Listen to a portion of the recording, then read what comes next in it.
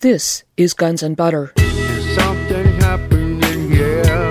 Yeah. What it is ain't exactly clear.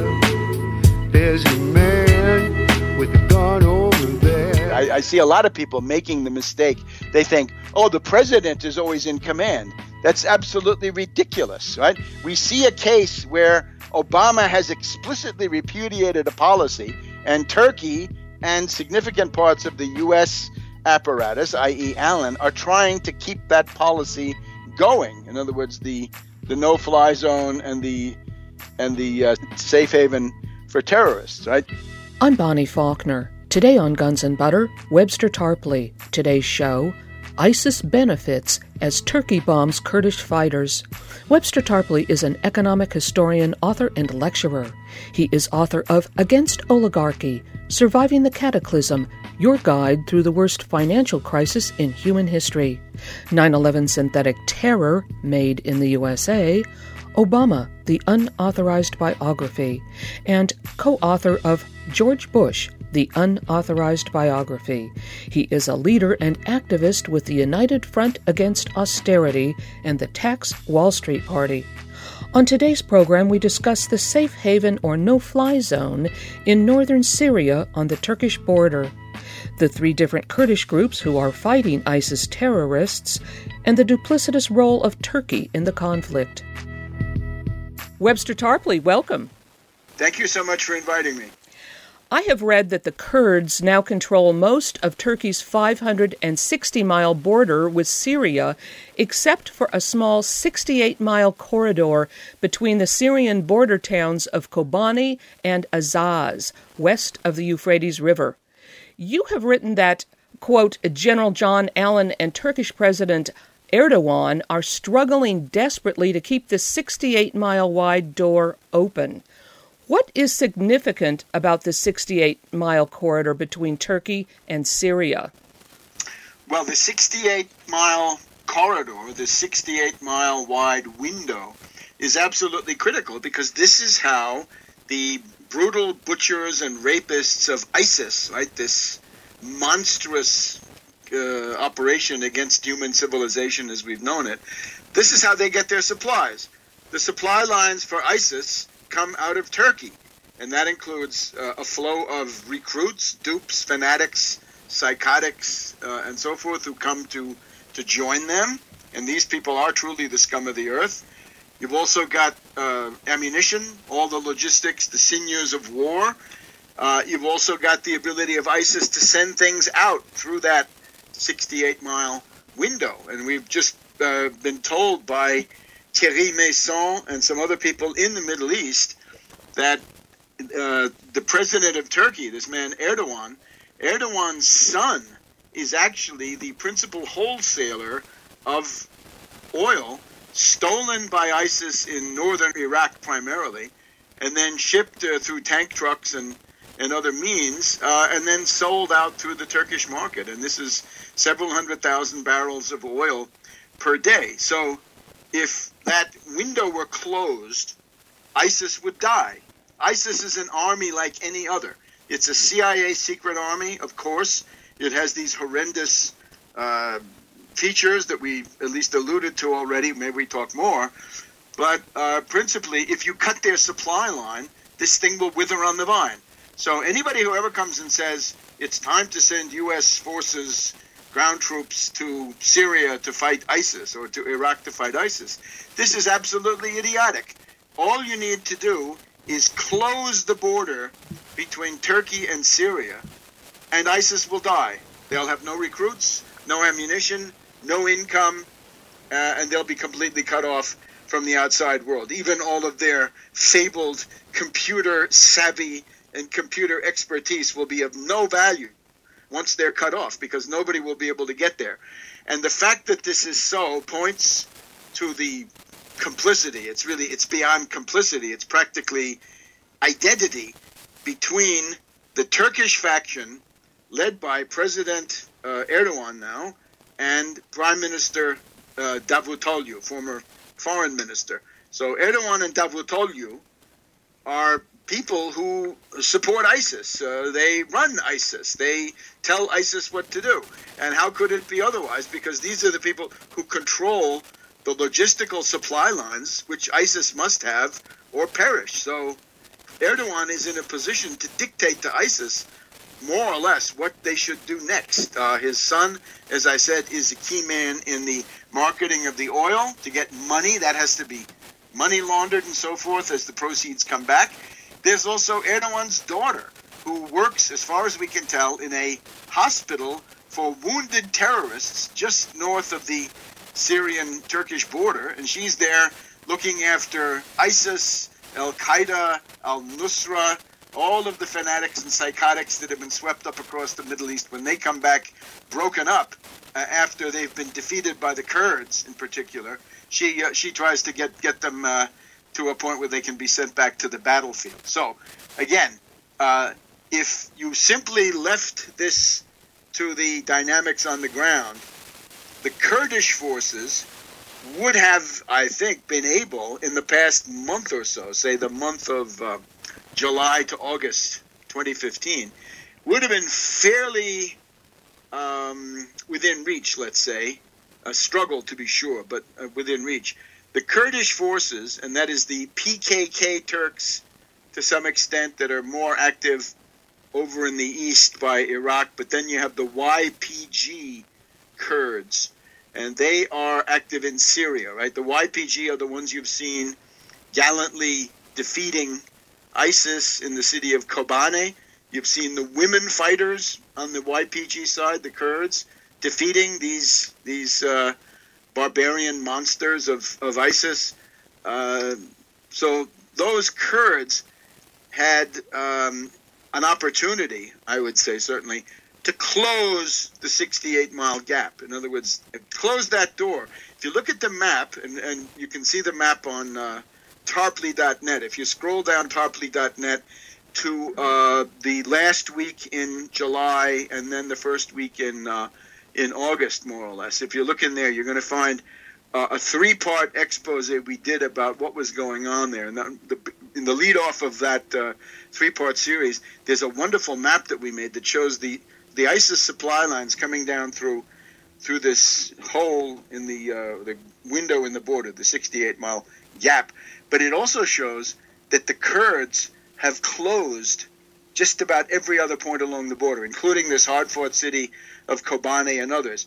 And then even to the west of the 68-mile gap, between that and the Mediterranean, the Kurds have pretty much got that sealed as well. Either the Kurds or the Syrian Arab army of Assad, between the two of them, they've closed virtually all of this. So by the time we got to the end of July, let's say about the 23rd, 24th of July, we had the following situation.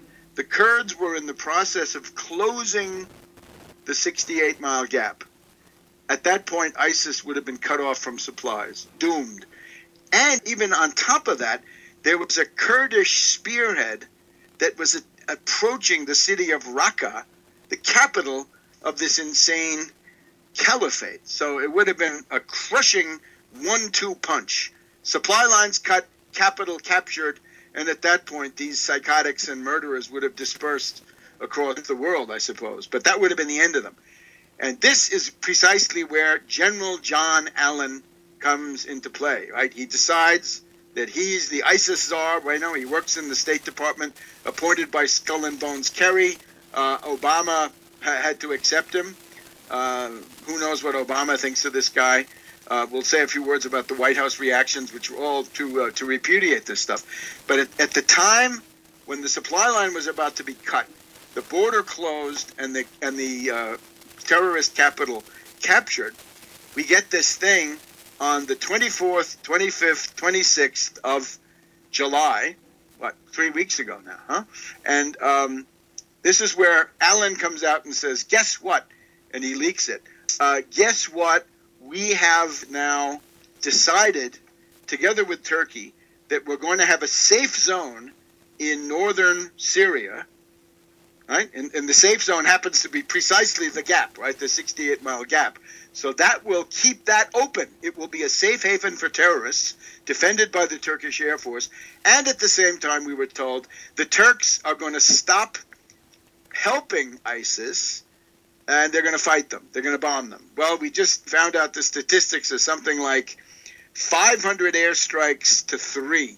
In other words, the Turks have launched 500 airstrikes against Kurds, especially YPG Kurds, because those are the best fighters in the area, right? They have proven again and again that they can defeat ISIS, right? Thereby deflating this carefully prepared myth of invincibility that ISIS had enjoyed. And at the same time, the airstrikes against ISIS by the Turkish Air Force have been negligible, 2 or 3, just some window dressing. All in all, a big nothing. So this has been an act of tremendous treachery. When this was leaked, it was leaked in the Washington Post and I think the New York Times too, on 27th of July of this year. And, the White House immediately said no. The Obama White House said this is not anything we're doing. And there would have been, I think, a more vigorous reaction. But you see, Obama was out of town at the time. And this is a very important feature of how this guy Allen operates, right? Most people have no idea whatsoever who this Allen is. He is the U.S. ISIS czar, the State Department's roving ambassador to every country in the anti-ISIS coalition, including Turkey, including Saudi Arabia. And in practice, Allen, perhaps he's got a pension deal. I don't know. It might be the case. But what he does is he brings the outrageous demands of terrorist controllers in Turkey and Saudi Arabia, and he dumps them on Obama's desk, and he says, now you have to do what these Middle Eastern butchers want you to do, right? What the Saudi monarchy wants you to do, what Erdogan and Davutoglu want you to do, and indeed the Muslim Brotherhood, right? The common denominator of both of those. So you pick up the Washington Post here, Monday, July 27th. Turkey and U.S. plan safe zone in Syria, and it's according to U.S. and Turkish officials. Well, the White House said no, it's not true during the course of the day, but that has not stopped Allen, right? Allen has kept rolling, and it's obvious one of the things is Obama doesn't dare fire him, because if he did, Allen would then come out and pursue the other goal that he has, which is to torpedo the Iran nuclear accord. And when we're talking about Allen, of course, we're referring to this clique of seditious, disgruntled generals, defeated generals, in many cases disgraced like Petraeus, right, for adultery, disgraced like Allen. You know, he had all these thousands of emails going back and forth between himself and Jill Kelly, the garrison belle of the Central Command in Tampa, right? She's a Lebanese woman calling herself Jill Kelly. So he was Skull and Bones Kerry brought him back. So if Obama says, Allen, you're fired, Allen will turn around and say, I'm going to go on the Sunday shows and say how you sold America out to the Iranians, right? Because this is what they want. And behind Allen, again, the outside man is Petraeus, and behind Petraeus, we have his financial backer, Henry Kravis, he's like a multi-billionaire and the head of Kohlberg Kravis Roberts, a Wall Street counting house. So that's sort of what it is. A desperate maneuver to keep the supply lines open, to keep ISIS alive. Their goal is to save ISIS, not to destroy it. ISIS, of course, is a CIA secret army of a rather traditional type that we got to know during the Cold War, sort of like the Contras, but with special features. I'm speaking with economic historian and author Webster Tarpley. Today's show, ISIS benefits as Turkey bombs Kurdish fighters. I'm Bonnie Faulkner. This is Guns and Butter. So are you saying that this safe haven or no-fly zone in northern Syria is giving cover for Turkey to bomb Kurdish fighters who've made all these military gains against ISIS terrorists? Yes, exactly. And this is a very serious matter. The most important sort of scenario to understand goes like this.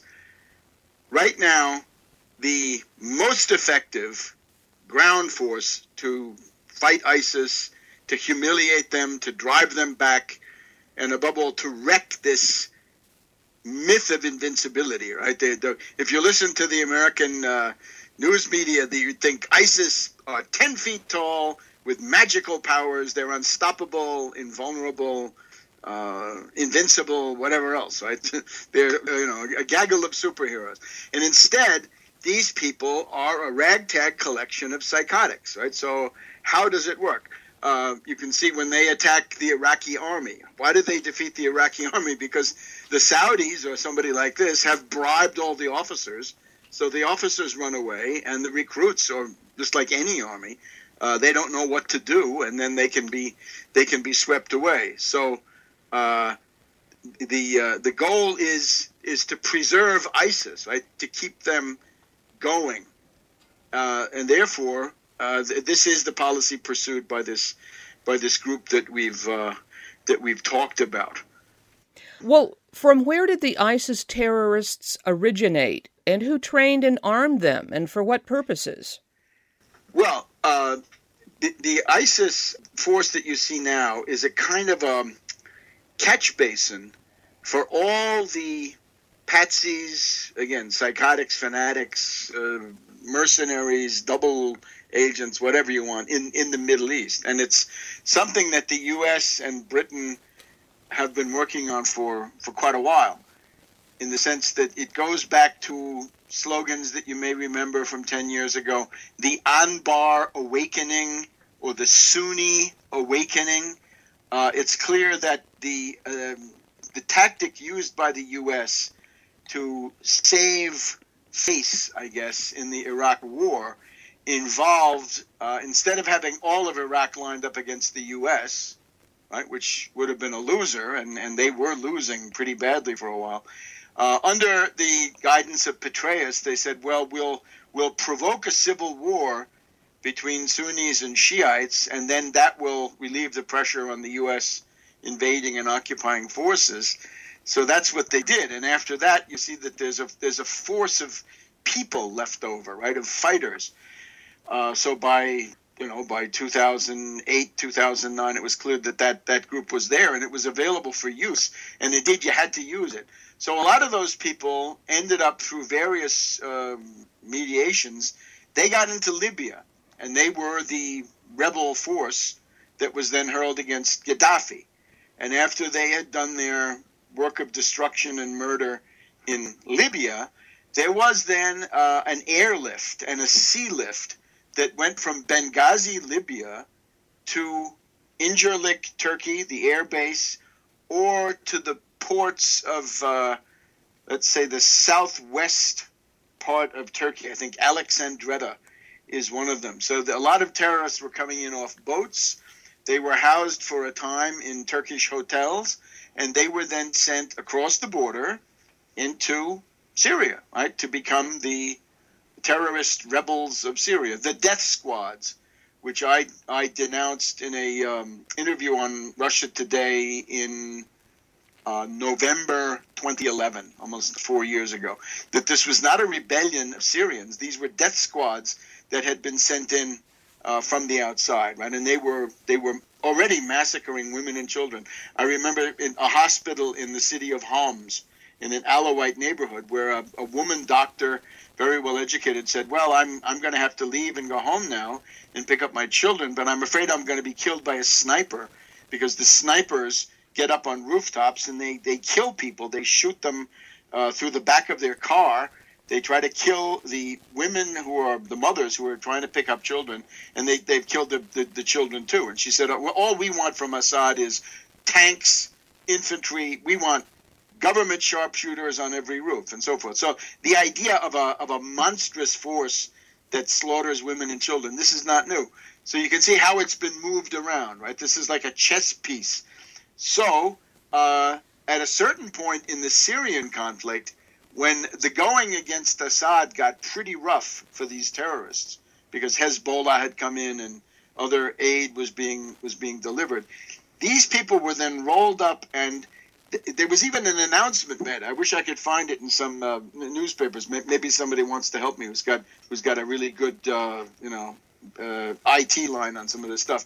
There was actually an agreement made among the terrorist rebels of Syria that some of them would continue to fight Assad, but that ISIS would go to the other end, right? They'd go all the way to the northeast of Syria, or as far east as they could go, and they would occupy that territory. And that's what they wanted. ISIS did not want to fight Assad. That was too dangerous. They wanted to go and commit atrocities against civilians. In other words, Sharia law and other monstrous impositions that they tried to impose. And that's what they did. And then at a certain point, as I say, this whole thing was moved into Iraq. The Iraqi officers were bribed. The officers ran away first, according to all accounts.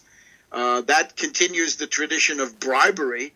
The U.S. had bribed the Iraqi officers in the first Gulf War under George Bush the Elder, and in the Iraq War of 2003 and so forth under George Bush the Younger. So all of those advantages were put together to create this force of ISIS. Right now we have this psychopath Baghdadi, the so-called caliph. I think he's sort of a stand-in. He's like a regent, right? He's not the real thing. The real caliph is Erdogan. You have to remember, the Turkish Sultan was the caliph of Islam up until shortly after 1920 or thereabouts, right, after World War I. When the Ottoman Empire collapsed and there was no more Turkish Sultan, then this question of who's the caliph became hard to answer, right? And under Ataturk in Turkey, they didn't want to hear anything about caliphs. But right now, given the fact that Erdogan and Davutoglu they're adherents of what is called the Neo-Ottoman school. In other words, they believe in the restoration of the Ottoman Empire, so they would like to have as much as they can, right? Remember, the Ottoman Empire was Syria, it was Iraq, it was Saudi Arabia, it was everything all the way down to Yemen. That was all the Ottoman Empire. So that is in effect what Erdogan seems to want. So he is a madman. He's as mad as a hatter, as mad as a March hare. And Davutoglu is the ideologue who tells Erdogan that all these things are indeed written, right? They're written and they're going to happen, right? That they're in the magic book of fate. So this is complete monstrosity. Who is supporting the Kurds in their fight with ISIS? Well, the U.S. Has been at least coordinating at a fairly modest level with the Kurdish fighters. Now, when we say Kurds, we have to watch out. There are three kinds of Kurds at least, and because they've been in different countries, they've also tended to grow apart, so they're not so homogeneous, right? But there are three. The first one, once again, is the YPG. Now, those you admired on television last summer when they successfully defeated, right, in a head-on pitched battle, defeated ISIS, right, what everybody said could never be done, at the city of Kobane. And Kobane is precisely an example of these border-crossing towns where it was so important to seal that particular supply line for ISIS. And you also remember that the Turks did everything to help ISIS win. They allowed ISIS to use Turkey as a privileged sanctuary, in other words, a safe haven for terrorists, but this time on the Turkish side. They had ISIS artillery firing across the border into Syria to hit the Kurds. And when that didn't work, they even got Turkish tanks to line up and start taking pot shots at the Kurdish fighters. So that was about as bad as it could be. These YPG people are probably the best, right? Those are the ones with the women in the front line. So these are heroic people, right? They've certainly staked a claim to a nation of their own. Then you have the PKK Kurds. This is not quite so pretty. These people are rather brutal. They're Marxist-Leninists. A couple of days ago, two women thought to be close to the PKK took a terrorist attack on the U.S. consulate, I guess. The PKK, you could say they have women fighters too, but this is more like these are sort of suicide missions, right? The ones where you have the women actually organically in these units, right? That's what we saw at Kobane, and I think that tended to capture the imagination of the world. So that's a great thing. PKK, again, is not so nice. But then again, they are a significant force, and there had been a dialogue, right? There had been a peace negotiation between the Turkish government in Ankara and the PKK, and that, of course, was immediately aborted as soon as it became clear that the vast majority of these airstrikes was going really against the PKK, although also against the YPG. So that's the PKK, and again, they tend to be inside Turkey, right? Again, this area of southeast Anatolia, in other words, the extreme southeast corner of Turkey, where it comes up against Iraq in particular, right? That's the area where the PKK is strongest. And a lot of the bombings are inside Turkey, right? In these areas, the Turkish Air Force bombs its own territory. And then you have the government of the northern Iraqi Kurdistan, I guess, a Kurdish province. And this is the government in Erbil. And that's the Barzani family, right? Barzani, it's a sort of a hereditary post of the ethnarch, right? The leader of the Kurdish ethnic group inside the Ottoman Empire. The Barzani family have that, and they are unfortunately quite treacherous. And in some ways, the idea is that this oligarchical family looks out for itself exclusively and not for any Kurdish interest. They certainly don't care about YPG Kurds. Indeed, they hate them and fear them, because both the YPG and the PKK are more egalitarian and more modern, really, than this essentially dictatorship of the Barzani family. The other thing we have to add, Middle East sources always say that the Israeli role is very big in this Kurdish province of northern Iraq. So those are the three principal groups. Politically and militarily, the best is the YPG. Then the PKK, and then Barzani way behind. Well, then who is supporting the Kurds in their fight against ISIS? Well, I figure the U.S. is helping them to some extent, right? The U.S. is giving them airstrikes, probably logistical support, I think intelligence, too, telling them who's moving where and things like this. So that was working rather well, and you could say that by the middle of July, ISIS was in very big trouble, and that's the point where Erdogan springs into action, as he had 2 years before, right? 2 years before, he came out with this report saying, look at this. This is terrible. Assad has gassed these people at Ghouta, and the world almost went to general war over that. The story on that one from inside sources in the Middle East is that the British figured out that this was a fraud, and more important than the fraud, they decided that that was not good for Her Majesty's government. So they essentially set up this situation where the British House of Commons voted against the war. Very useful, very good, most welcome at the time, but based again in, a kind of a secret intelligence analysis. And after that, that's when Obama began to get cold feet. I'm speaking with economic historian and author Webster Tarpley. Today's show, ISIS benefits as Turkey bombs Kurdish fighters. I'm Bonnie Faulkner. This is Guns and Butter. I think that what is most confusing is the U.S. support for both the Kurds fighting ISIS and for ISIS itself. Now, you have talked about the origins of ISIS. Now, I remember when they first marched into northern Iraq, 1,000 of them, and took over Mosul, which had a 30,000 standing army that just put down their arms and walked away.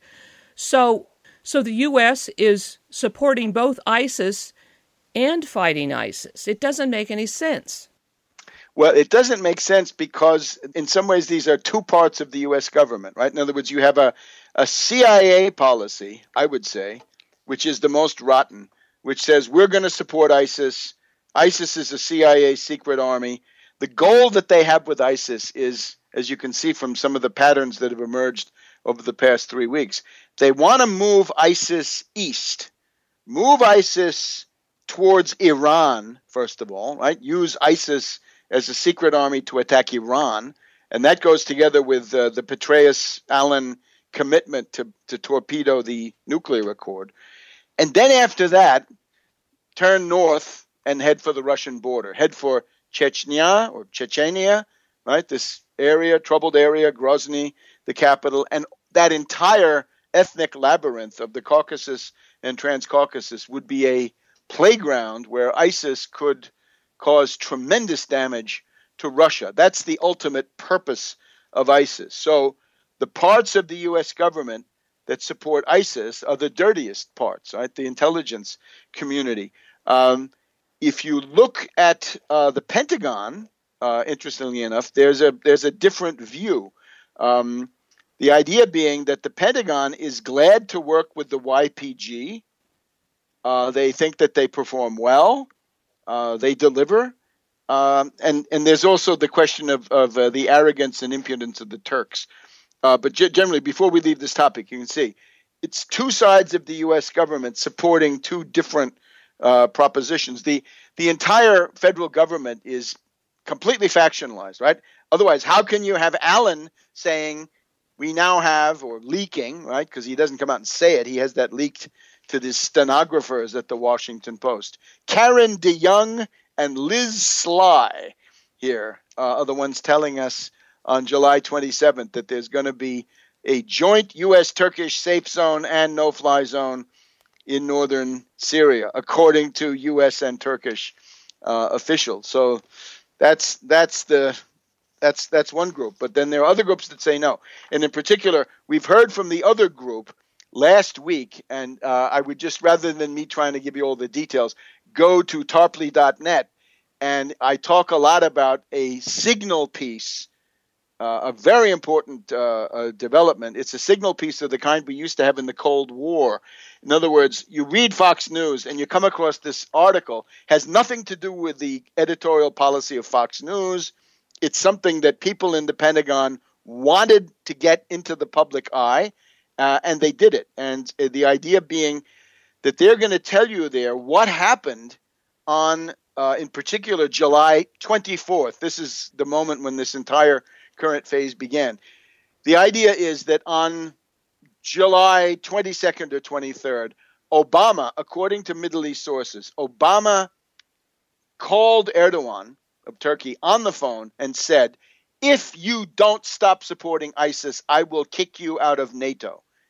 And then he added, I want you to torpedo the Turkish Stream gas pipeline, right? So you can see it sounds authentic. It's a mixed bag, right?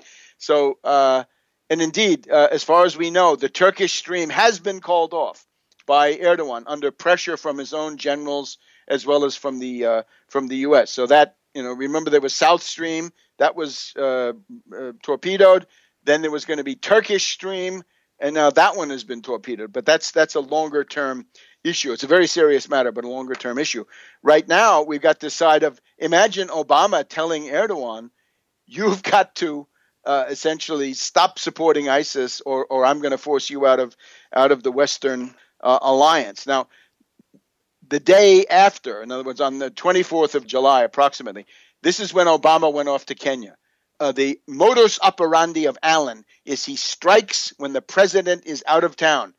If you go back to December of last year, around December 15th or so, this was when Obama was in Australia.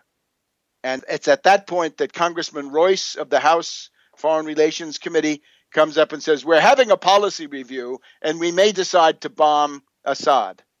And then Obama was asked in Brisbane, this is the famous Brisbane no, Obama was asked, do you have an active program to overthrow Assad? And the answer from Obama was, no, we do not have a program to overthrow Assad. So that sort of deflated that little coup d'etat. So whenever the president goes out of town, so it means including now, but on what happened on the 24th of July was like this. Obama flies off to Kenya. Allen gets on the phone with Erdogan saying, what are we going to do? This is a disaster. He's threatening you. We'll declare that the Turkish government will now allow the United States Air Force to use the Incirlik Air Base, which is right close to ISIS country, right, southern Turkey. We'll allow this to go on. Airplanes, drones, whatever you want. The Turkish government is going to start bombing ISIS. And, of course, we saw what that fraud was, right? They do one attack on ISIS, a pinprick, and then 500 on the Kurds. So it's a complete lie. It's a complete bait and switch, as I said at the time. And then this came out in the press on Monday, July 27th, and the White House briefing that day said, no, we are not doing any of this. But then, what happened on the afternoon of the 24th, in the midst of all this? There is a central command emanation, and you have the name of it in front of you, right? This. What are you talking about? The Combined Air and Space? Combined Air and Space Operations Center? The Combined Air and Space Operations Center, which nobody had ever heard of. I mean, this was secret, at least as far as I know, this was secret. A Turkish officer walks into this thing. This is the command center for the entire air operation in Syria and close by, Iraq. So guy comes in, this Turkish liaison officer comes in and he says, you have 10 minutes to get all your planes south of Mosul. In other words, you've got to get all your planes way south of the Turkish-Syrian border. So get out of our airspace. We're claiming it. So there was a lot of bad blood there. And when the Turks started bombing, it was expected that they'd bomb ISIS, as they said, but they don't do that. They go and bomb the YPG. And the problem with the YPG is you've got U.S. Special Forces with them. So U.S. military almost got killed when these Turkish bombers come in and they complain, right? We didn't know their call signs. We didn't know their frequencies. We couldn't talk to them. There was no coordination, no nothing.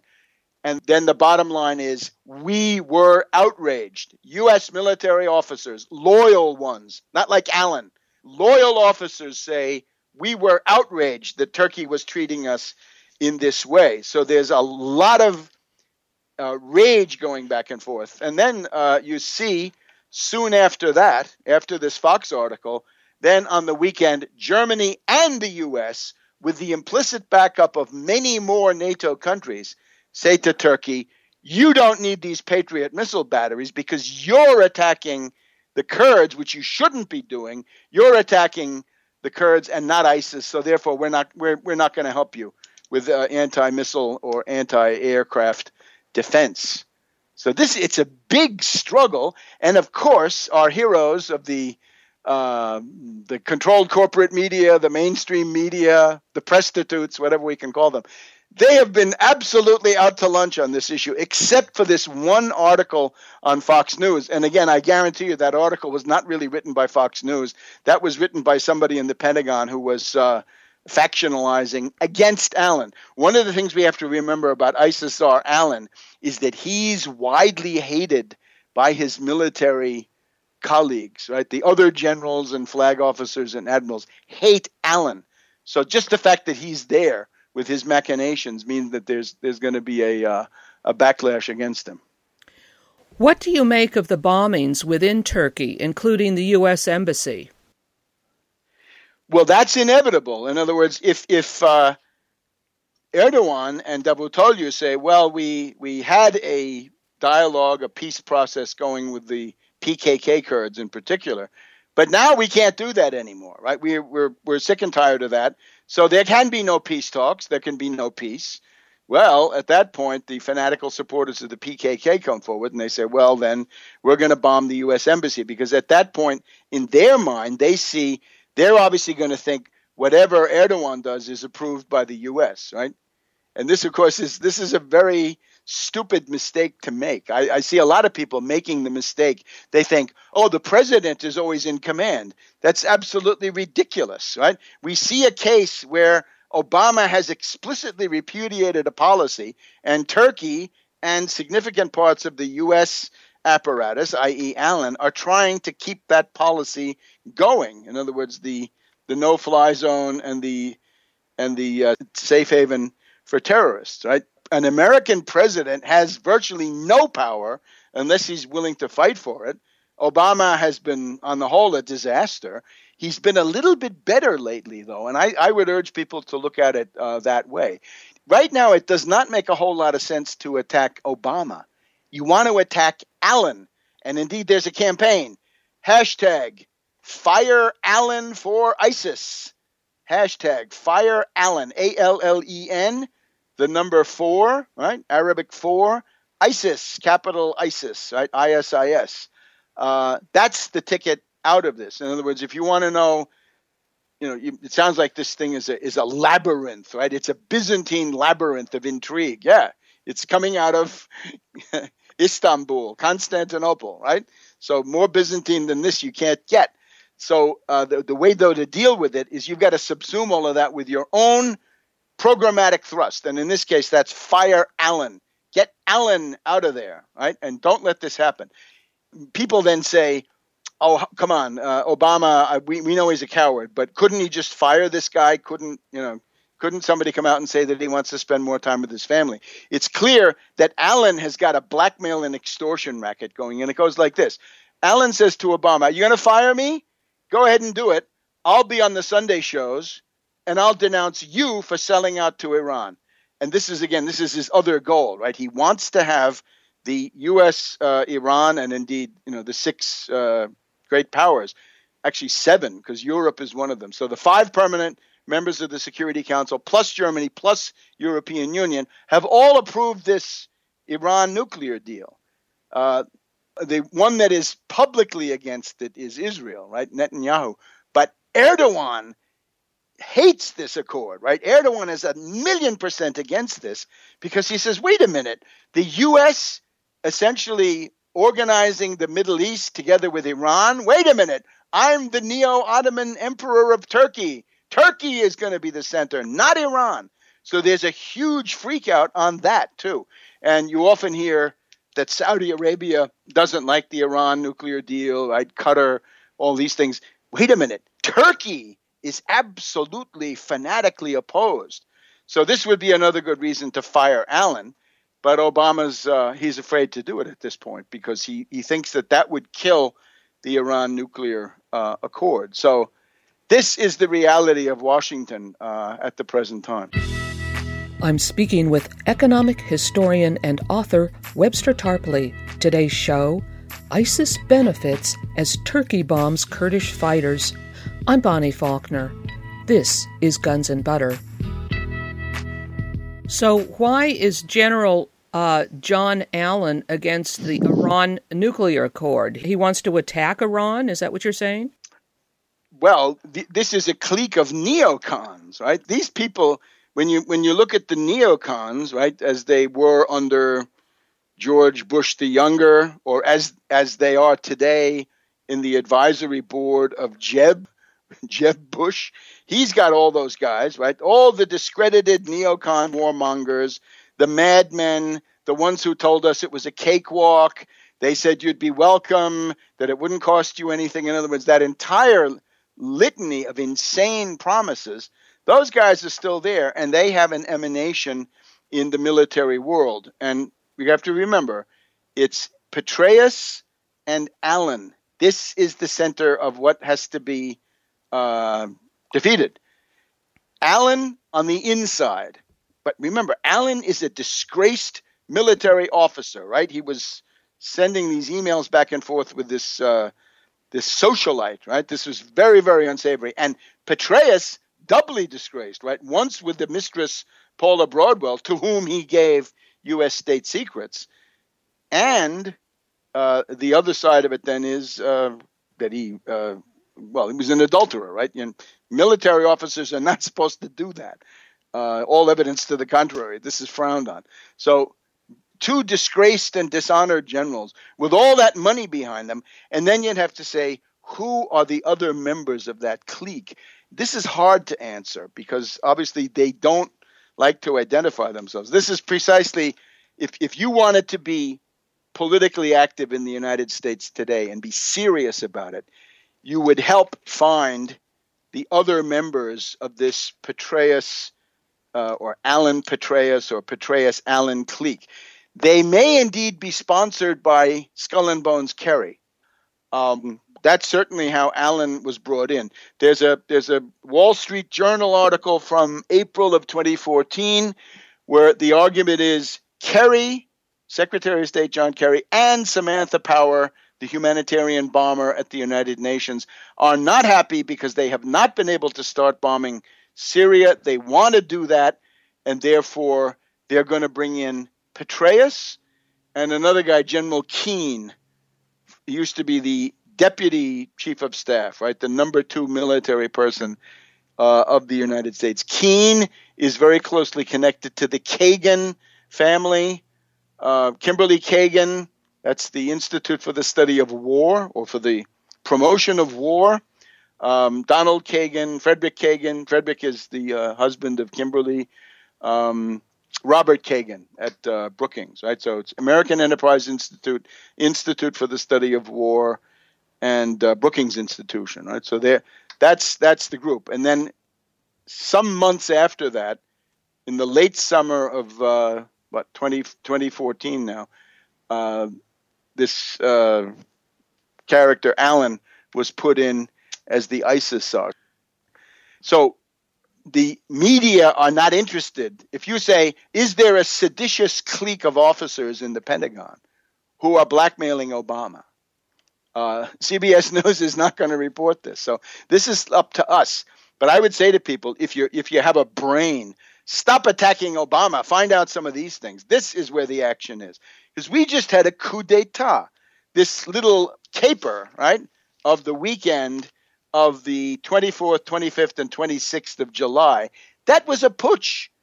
That was an action by generals to seize power for themselves, Allen and others. The one that I think may also be a part of it is this guy, General Breedlove. This is U.S. Air Force General Philip Breedlove, who is the NATO commander, right? That's an important post. You betcha. And he's been warmongering against Russia. He's a certifiable madman.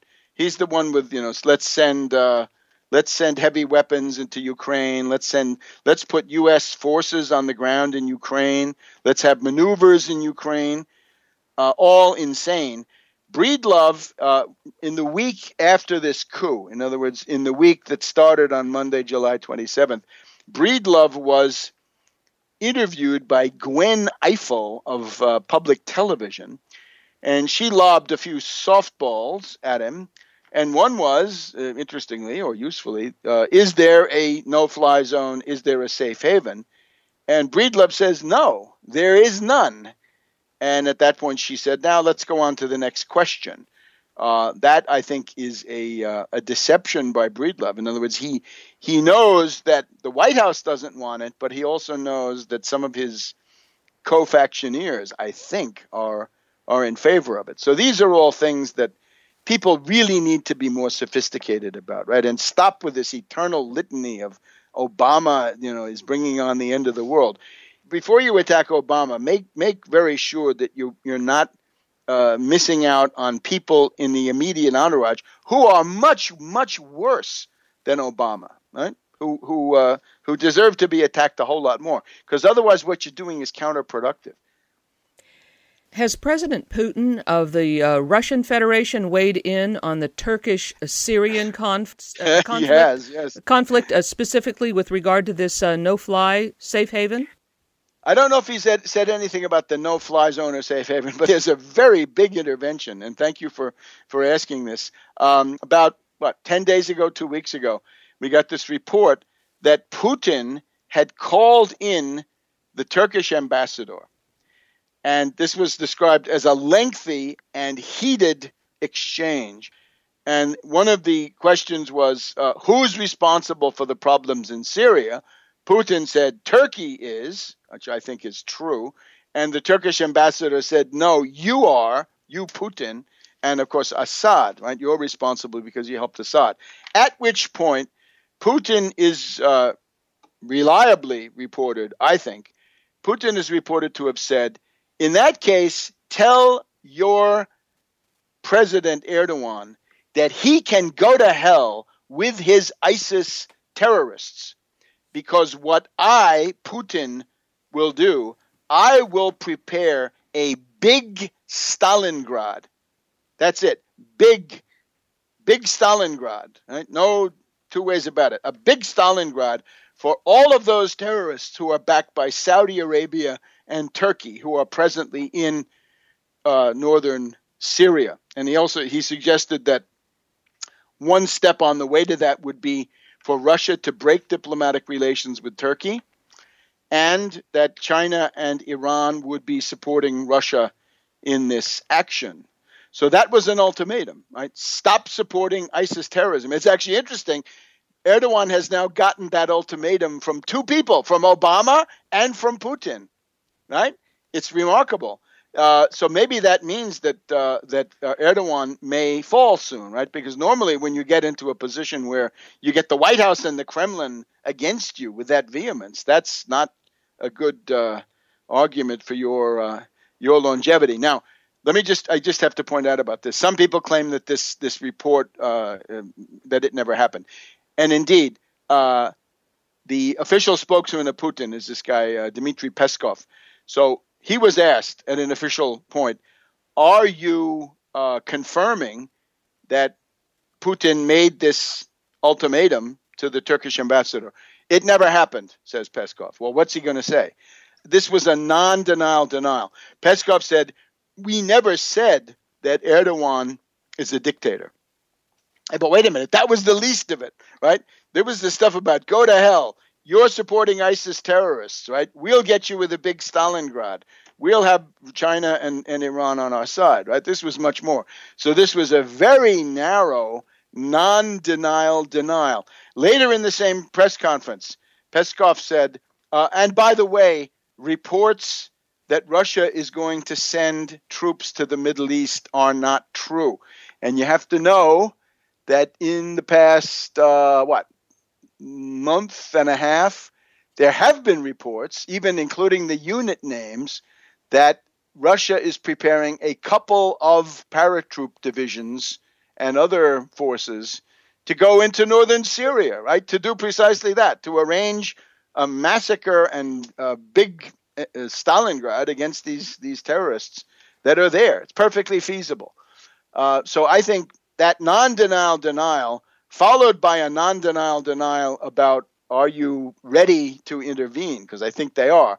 It's sort of like this. If nobody's talking about it really, and the spokesman for the Kremlin comes out and says, no, we're not considering this alternative of sending troops into the Middle East, I think that means you better watch out because we might. That's the way I read that one.